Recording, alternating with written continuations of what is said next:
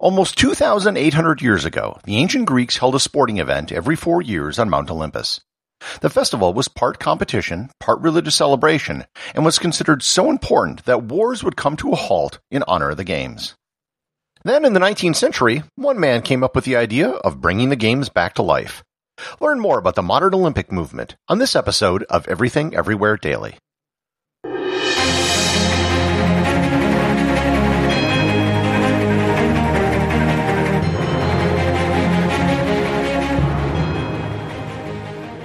This episode is sponsored by Heaven Hill Bottled & Bond Bourbon.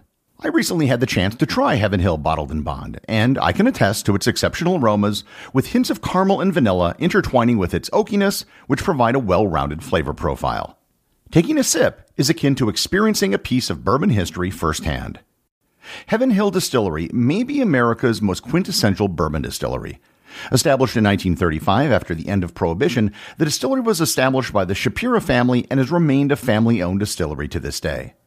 In 1897, Congress passed the Bottled in Bond Act, which set forth strict rules for any bourbon labeled Bottled in Bond. Heaven Hill Bottled in Bond Bourbon goes beyond the stringent requirements of the law by aging its bourbon for 7 years, not 4.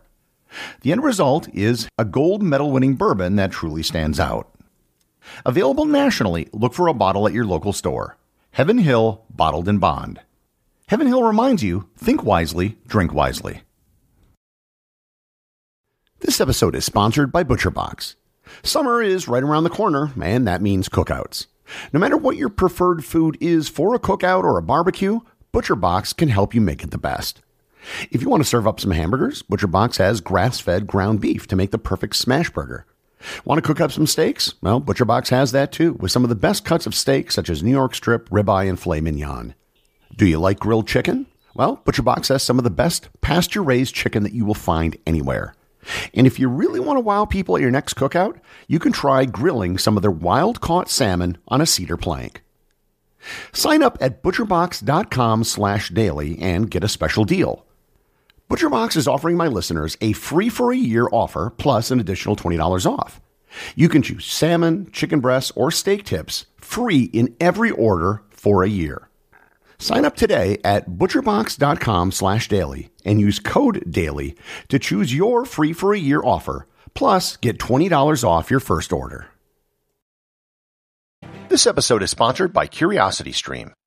If you plan on watching the Olympics, you might want to get some background on the games you'll be watching. CuriosityStream has programs on the Olympics, ancient Greece, and many individual sports. And that's on top of the over 2,000 educational programs on a wide range of other subjects. You can get an entire year of CuriosityStream for less than $20. It's so cheap that you almost can't afford to not get it. If you're remotely curious about the world you live in, and let's face it, you are because you're listening to this podcast, go to everything-everywhere.com/curiositystream to start your subscription today. Once again, that's everything-everywhere.com/curiositystream. The Olympics get their name from Mount Olympus, which was the legendary home of the Greek gods. According to Aristotle, the first Olympics were held in the year 776 BC. This date is mostly accepted by historians and archaeological evidence. If it isn't accurate, then it's probably pretty close. The competitors came from city-states and kingdoms from Greater Greece who all held the same religious beliefs in the pantheon of Greek gods. The first Olympics only had one event, called the Stadion. This was a running event of a distance of about 190 meters. The Greek word stadion is where the English word stadium comes from. Over time, other events were added, including wrestling, discus, javelin, long jump, shot put, equestrian, and one event called pankration. Pankration was sort of a mixture of boxing and wrestling, and it was probably closer to modern-day mixed martial arts. I should note that all of the ancient competitors and spectators were men, and everyone competed naked. The Olympics continued through most of the Roman period and didn't formally end until the year 393, when the Emperor Theodosius I outlawed all paganism and pagan rites. The Olympics were never really forgotten, but it was just a historical note, not something that anyone really had any desire to resurrect. The term Olympics began being generally used for organized athletic events. There were 17th century games in England called the Cotswold Olympics. During the French Revolution, there was an event called the La Olympiade des Republiques. Throughout the 19th century, the term began being used for a whole host of athletic events throughout Europe. However, none of them have any connection to the modern-day Olympics. The modern Olympics can trace its roots back to a French baron named Pierre de Coubertin. De Coubertin was an academic who was an advocate of athletic activity as a means of good health. In 1892, he came up with the idea of hosting an international athletic festival that would serve as something for people to aspire to. Specifically, he wanted to revive the ancient Olympic festival and, like the ancient games, hold them every 4 years. Unlike the original Olympic Games, these new Olympic Games would be open to people from all countries on Earth. In 1894, at the Sorbonne in Paris, he held an international conference on sports, which was attended by 79 delegates from 9 countries. There, they unanimously approved the creation of the International Olympic Committee, or the IOC. The IOC then agreed to hold the first Olympic Games in Athens in 1896. Athens was selected to honor the ancient games, which were also held in Greece. The first games had representatives from 14 nations, with 241 athletes who competed in 43 events. All of the nations represented were from Europe, save for the contingent from the United States. A full 65% of the athletes in attendance at the first Olympics were from Greece. The medals given out at the first games were actually silver to the winners and copper to the runners-up, and these were later retroactively changed to gold, silver, and bronze to reflect the current medal scheme. The events at the first Olympic Games included tennis, swimming, shooting, weightlifting, fencing, gymnastics, wrestling, and track and field. Overall, the first Olympics were considered a success. However, that wasn't the case for the Olympics which followed. The 1900 Olympics were held in Paris alongside the Paris World's Fair, and if you've listened to enough episodes, you probably realize now that Paris had a lot of World's Fairs. The 1904 Olympics were held in St. Louis alongside the St. Louis World's Fair. I addressed the St. Louis Games in my episode about the 1904 Marathon, which was the worst event ever held in Olympic history. Both 1900 and 1904 didn't get much attention or publicity. They were overshadowed by the larger events that they were held with, and they were more of an afterthought by the event organizers. The 1900 Games in Paris did have the first women participate as competitors. There were 22 women who competed in 5 events: tennis, sailing, croquet, equestrian, and golf. In 1906, another Olympics was held just 2 years after the St. Louis Games, and this one was again in Athens. Because it was held only 2 years after the previous Olympics, it was called the Intercalated Games. These games were much more popular than the previous 2, but they were later retconned to not be an official Olympics by the IOC. You will not find the 1906 Olympics on any official list of past Olympic Games. As the Olympics expanded, they added more events. At the 1908 Summer Olympics in London, one of the events was figure skating. Skating was held several months after most of the events in October, but it was considered part of the Summer Olympics. Likewise, one of the shooting events was Olympic dueling. Contestants fired dueling pistols at dummies at 20 or 30 paces. And honestly, this would be a far cooler event if it was real dueling, because there would be no need to issue silver or bronze medals. 1908 also saw the creation of standard rules for events and international committees, judges, and officials to oversee the events. Prior to this, it was always done by the host country. One of the defining characteristics of the early Olympics was amateurism. When the Olympics first started, Pierre de Coubertin actually had a rather flexible definition of amateurism. While he didn't think that prize money should be given out for the Olympic Games, he felt that the definition of amateurism should evolve over time. However, the Olympic definition of amateurism eventually became extremely draconian over time. At the 1912 Olympics in Stockholm, American Jim Thorpe won gold medals in both the decathlon and the pentathlon. But because he received $2 per game for playing baseball, a sport which wasn't even in the Olympics at the time, 2 years earlier, he was stripped of his medals. 1912 also saw the addition of an art competition to the Olympics. Art was a feature of the Summer Olympics until 1948. The events each year varied, but they usually consisted of literature, music, architecture, painting, and sculpture.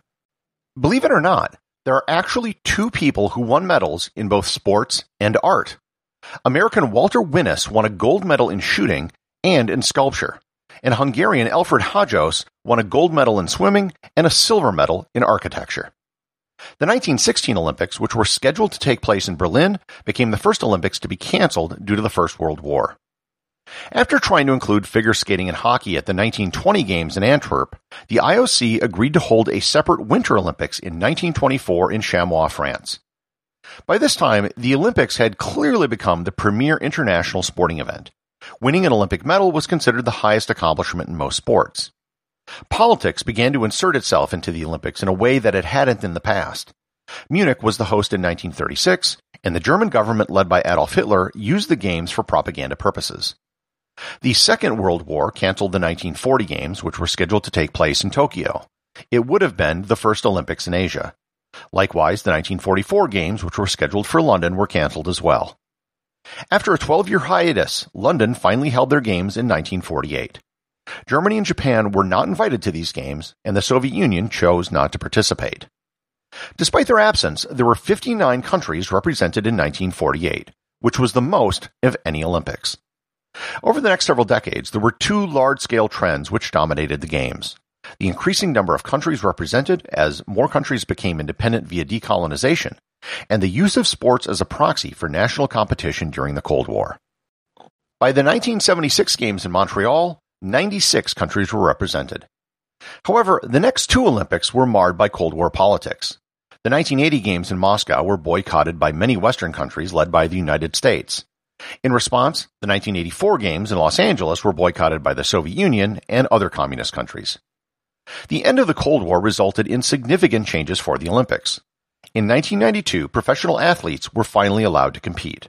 While they didn't make any money from the Olympics itself, they were able to make money from endorsements and other competitions. 1992 also saw the last year the Winter and Summer Olympics were held in the same year.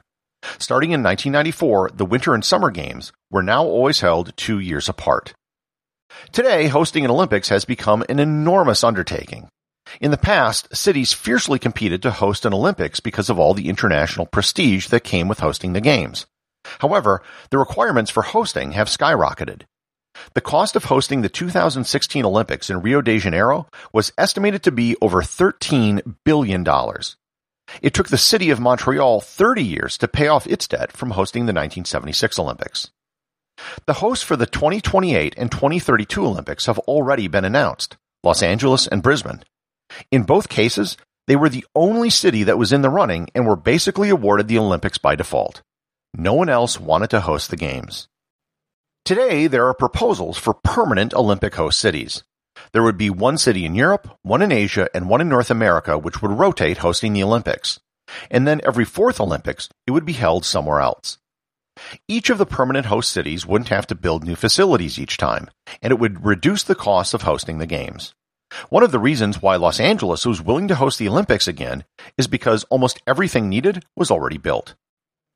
The Olympics today are a multi-billion-dollar affair.